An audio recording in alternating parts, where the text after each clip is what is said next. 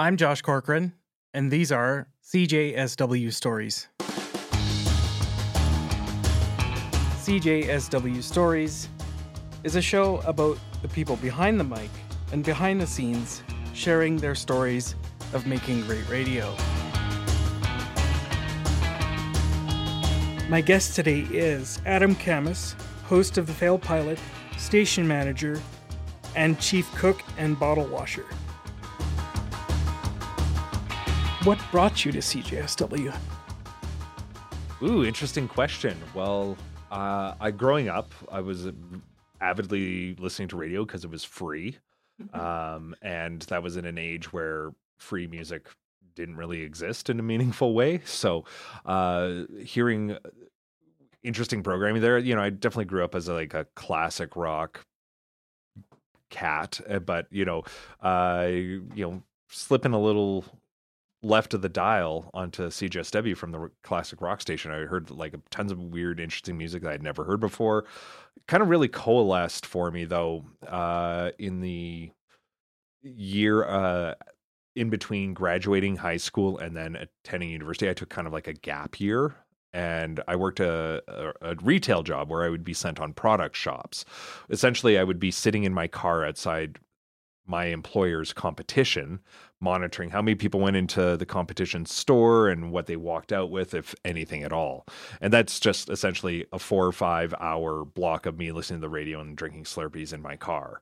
And I heard the programmers, and I would usually go on Thursdays and Fridays, and heard the programmers, and it sounded like people that really were interested in some cool music and had interesting stories to tell. I remember programs like the 6 Guinness Afternoon or Star Search Rejects and stuff like that really kind of got me interested in doing radio, because it sounded like people just like me doing it. And then I, looking for what I want to do in life, I was like, well, might as well see what this radio business is all about. And I walked in the station and asked about volunteering, and I haven't left since.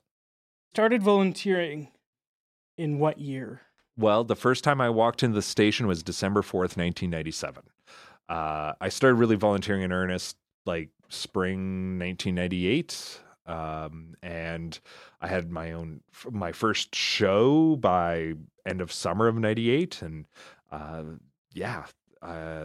that's kind of when it all started for me. And, I've been pretty much on air except for a couple of years for different reasons. I wasn't on air for the last 25 years.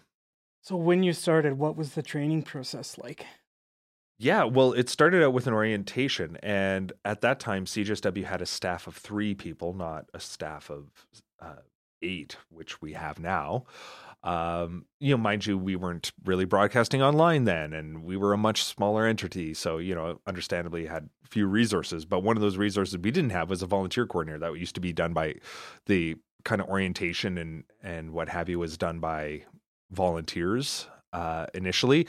And then, being a student, it afforded opportunities for me to just drop in and process CDs, very similar to what we have now, where students just kind of come on in and do whatever, hang out, do all that kind of stuff. But the on-air training piece was not dissimilar to what we do now. Mind you, we have to do way more now than we had to do way back then in terms of,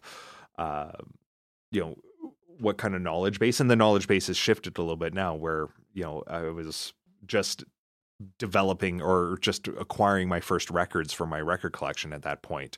But I didn't really have a turntable to spin them. So I learned how to do that here and through my broadcast training. And then it was on a show called Miscellaneous Debris. I did this training with Cam Hayden, who was a programmer here Monday nights 11 till midnight, and it was great. And I learned so much about what you could do on this station and how you can push the envelope and how you can challenge listeners and all that kind of fun stuff that we now is so important for us to kind of keep in focus. But also learned all these kind of technologies that have served me well throughout. I'm glad I learned how to set up a turntable properly by learning how to do that here and stuff like that. But the training was the same 4-week period, but it is it has changed substantially in terms of what things are being considered. Like there was no digital media other than our mini disc players that we used to play for ads. And I think I joined the station not too long after mini discs were adopted, replacing the old carts, which were like 8-track cassette players, which was how ads and pre-recorded content was run. And we could only run certain lengths of pre-recorded content too. You know, all the radio was live at that point. CJSW has seemed to open a lot of doors for you in your life, whether that be learning new music or things like that. So what other doors did it open for you? Excellent question. This is something I often relay to new volunteers, especially about, you know, with volunteers that might be coming to CJSW where they may not actually know radio too much or be so familiar with it. And, you know, like, what's the benefit to me? And it's like one of those things when I joined, the doors that opened was like a whole new world of friends, like graduating out of high school. Like you're at a very interesting point in life where you're not with the people you've been with for the last 12 years by no choice of your own, to the world of being an adult where you get to make your own decisions and make your own way in life and all that kind of stuff. And, you know, certainly the door it opened was like a whole world of new experiences and friends and a different world. Like I knew I wanted to be involved with music because I think it's cool. And, you know, through here at CJSW, there was a great opening there because, you know, within our membership, there are so many expert music lovers, music industry professionals, musicians, period, which the net result is like being connected with different job opportunities. Like I've had 2 job opportunities kind of come up in my life that have been great for me, that came almost directly through CJSW, like personal relationship. I met someone here and we dated for a while here, found bandmates here. Like it's a cool little hive of humanity that also does radio on the side, you know? So like this place attracts very talented, thoughtful folks. And I was fortunate enough to connect with a lot of those people and learn from them on a professional level, and then in an informal level, like just learn music. And, you know, sometimes that doesn't necessarily require direct dialogue, but is something that's our broadcast does so well, is you don't necessarily have to be in the same room with that programmer, but when you're listening, you know, like, and having an expert or someone who knows what they're talking about drop a hot new track or some sort of deep cut that you'd never heard before, like that's part of the education that I received. And I know that's one that probably most listeners of our station receive daily. You've come back to CJSW so many years later, and you are now the station manager. What's that like for you? Oh, interesting. I guess we're kind of coming with a working career. Like, you know, once I was done all my schooling, I had a degree that there's no clear path towards employment on. So I found what I wanted to do myself. I worked in a bar for a number of years, and then worked at the National Music Center as an event coordinator. Then I came here in 2017 as station manager. Like, in a weird way, I don't feel like I've ever left, and I've always had a connection here, even when I moved away to live in Vancouver, and I was going to try and start a business there, and that didn't work out, and I came back here. And like the week I came back to town, I got a call from the program director at the time, Joe Burima, saying like, "Hey, do you want your old time slot back?" I was like, yes, I do. So like, you know, I don't know how to extract myself from this place, but here I am. And, you know, I don't necessarily feel like I've ever been away, but I will say that, you know, the difference between being a volunteer and then becoming a staff member is different. Like your relationships change, and responsibilities and how you're perceived and viewed or understood changes and what have you. And that's to be expected, you know, when you are at a leadership position at a place like this, where people sustain this place through their passion and efforts and what have you. And then, you know, when you actually are in a position where you help folks realize those dreams or whatever, or deal with the problems that they do have with the organization. It's a different sort of relationship with the station and the people in it that I think has to happen a little bit, especially for someone who spent the first 80% of their association with the organization as a volunteer. It does change a little bit. swing back towards the music scene in Calgary, and I'm wondering what sort of effect you think CJSW has had on the music scene in Calgary. Yeah, that's a great one.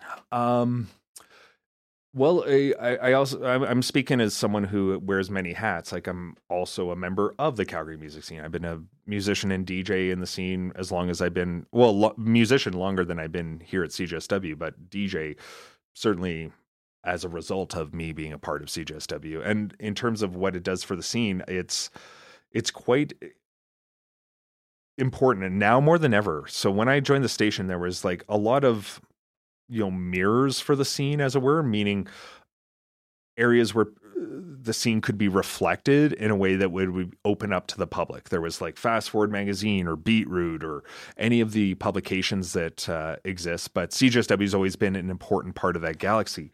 Now CJSW is essentially the last entity standing where Calgary musicians can hear their music broadcast to a wider audience and have the legitimacy of our broadcast and the interest there, and the cascading effect of that is like, well, festivals, when they start booking their and bar owners and stuff like that start booking their stuff, they consult us, they ask about us, whether it's actively, and when we'll get notes from certain festivals saying like, hey, do you want to set up a listening committee of your volunteers that like this kind of music to help us collate and curate a festival? It's like, sure.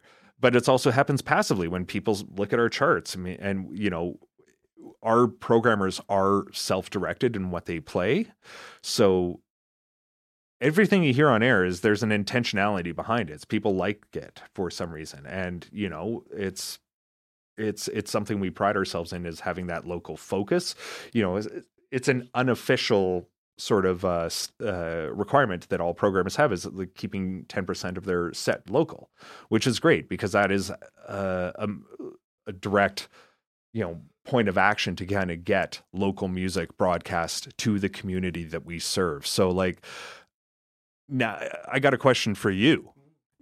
And to flip it around a little bit, what would our local scene be like if there wasn't a CJSW? That would probably be, we'd probably be very small and very limited, because CJSW has such a great reach, whether that be on the FM dial or in podcast format or over the internet. I mean, you have an audience of the entire world because we have the podcasting and because we have, a live feed that people can listen to on the internet. So I think CJSW has helped the music scene succeed more than most. Yeah, I concur. And I would also extend that sort of support to scenes beyond just the music scene. Like I look at progressive culture, like CJSW had the first female broadcaster in Calgary on this station like a zillion years ago. We have the first LGBTQ plus programming in town. We've had the first Indigenous radio hosts in town on our station. Like we're kind of the tip of the spear for progress, and that the residual effect for the city is good. It actually is changing the city into kind of being the, inclusive, fun paradise that we all want it to be. But, like that needs things like CJSW to do the work day in, day out, reaching people that may not understand, get, or whatever, what we do, but appreciate it. But, and that residual effect over the last 40 years in our city. And I'm a born and raised Calgarian, and I've seen it and heard how this station has changed this town, whether directly or indirectly. It's a very, very cool entity to have, especially in a city that ostensibly is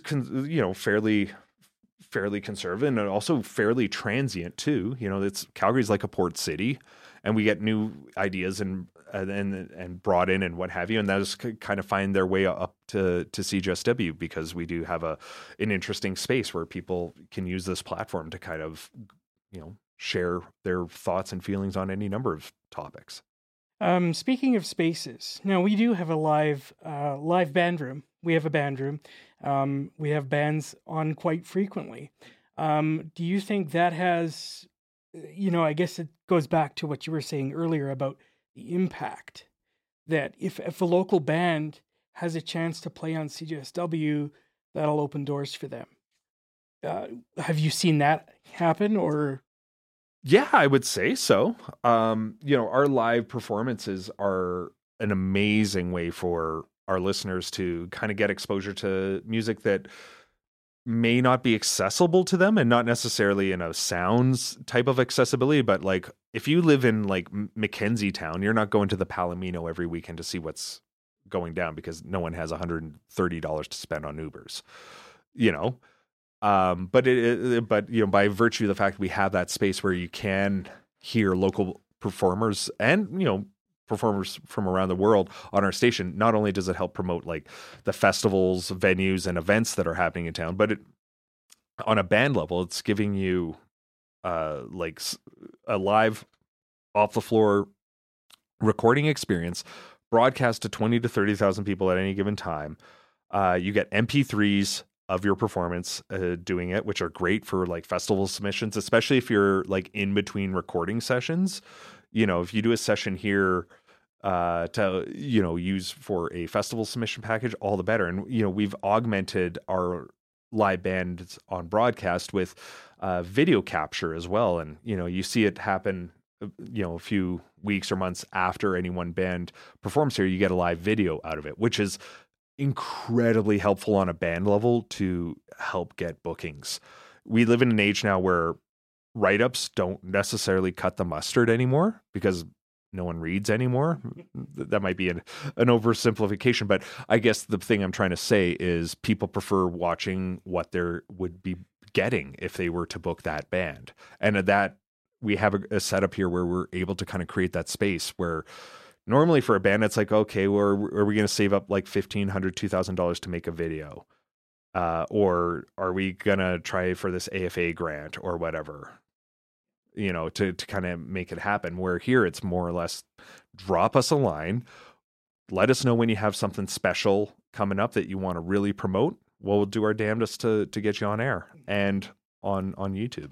I know that there are many people out there listening to this right now and hearing your great story and saying, hey, I really want to get involved. What sort of advice would you give to those listeners who are thinking they're right on the edge? They want to come in. They might be a little nervous. What's your perfect advice, or what's your one single bit of advice you would give them? Okay, well, I'm going to give a couple pieces of advice because I think, there's a couple different elements that are handy to know. Is this volunteer opportunity, like any volunteer opportunity, is a sort of phenomenon that you get as much out of it as you put in. So like if you are interested in like learning sound, well, we have opportunities to learn how to do sound engineering here. Make the time to do it. Come in, grind. It's an okay place to make mistakes with that too. Because everyone here is learning at their own rate. I've been doing radio for 25 years and I still feel like I'm learning different things all the time. It's something I try to incorporate into the broadcast. I always strive to be better in that regard. The other thing is, be prepared to have a lot of fun. It's a really, really cool place. On the ground, when you first start, you start out with an orientation. Then it's a graduated process where you then get training on production software, like how we are recording this thing right now. And then from there, you can learn how to do audio engineering. We're starting to get into video editing as a training option. There's like event management. There's all sorts of different things. And then as soon as you have enough proverbial dirt underneath your fingernails here, meaning you have a little bit of experience, we get you program trained and learn how to do radio here. And that kind of arc can take as quick as 2 months, or it can, take as long as a year. But, it all depends on a number of factors. The biggest one is how much time you're willing to put in. The second one being just, other stuff. It was hard to recruit people during COVID and stuff, but be patient with it, and be interested, and be curious. Being curious, especially when it comes to the music piece, is so helpful. I came in to CJSW having just worked at a record store for a year before I started volunteering here, and I thought I knew everything about music. And then I came here and realized you were a baby in a land of giants. There's so much to learn here, from conversations with, other volunteers, staff, and programmers and the like, or just going through the record library. Like you have to be, I think it really, really behooves the curious out there to come volunteer here, because you'll be richly rewarded. There's new stuff I find all the time that just keeps me coming back. I love the fact that, there's always A, new music coming out, and B, always old archival music I never heard before that I think is really, really cool. So yeah, ask questions, be curious. COVID was a giant thing that came along and really messed people up. What sort of impact does CJSW have for you? And what sort of impact, well, it's a two-part question. What sort of impact do you think we had on the listeners out there in the world? Definitely, March of 2020 was no picnic for anyone. But for us, it was really an interesting time. We had pretty much like a day or two to figure out whether or not we would shutter the station and figure out some sort of pre-recorded broadcast solution, or would we kind of open things up and, kind of just be very, very cautious about how things go and, play it by ear. Now, we are part of the Emergency Broadcast Network. So I'll get on the technical requirements we have. We're part of this Emergency Broadcast Network, and as such, we can't really go off air without repercussion and penalty. That's one thing. But going into this pandemic when you were hearing, it was almost like this tidal wave that was coming of bad news of like, oh, well, Italy's totally shut down. It's bad. Oh, it sounds like, everything's getting shut down in New York or whatever. And, when it came to us and when we had that time, I gotta say, we decided to kind of keep the station open. It was something I with my staff at the time, I said that this is what we would be doing. Why? Well, because I realized we'd be going into a time where we would have people at home, people that might be alone, people might be isolated, people that might be starved for routine, people that might, love to hear what we do, because they have no other choice of doing things, or they have a galaxy of choices and they're bored with those, and they'll come to us because we're always unique each and every day. It was a tough decision because not everyone was on board with it. But I see the purpose of this station as being here for not only good times, but also for the bad times.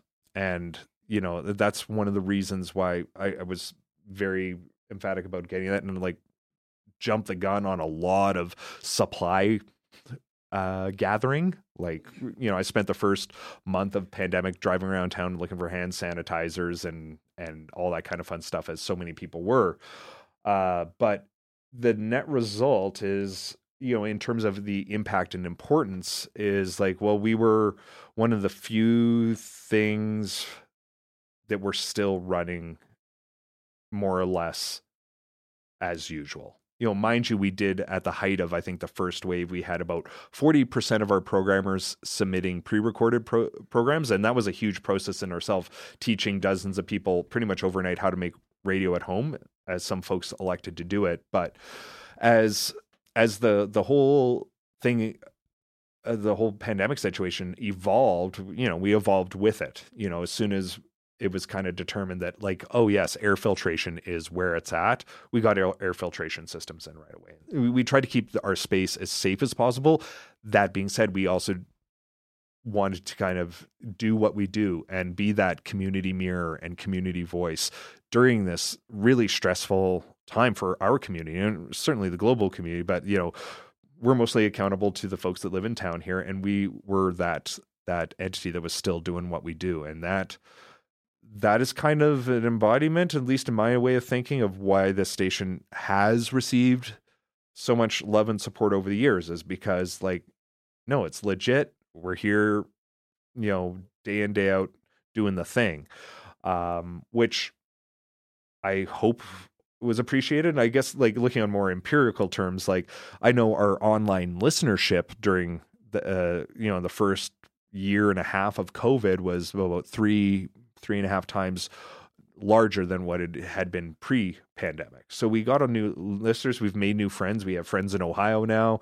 We have friends in Iowa. We have a bunch of folks that we connected to our station during the pandemic, just because A, we were doing it live, and B, we were actually a real voice doing it, which is kind of cool. And that has actually spawned some interesting relationships between, like, programmers and people that text in from hundreds, if not thousands of miles away, which is kind of a cool thing. And that's kind of really embodies what this place is all about.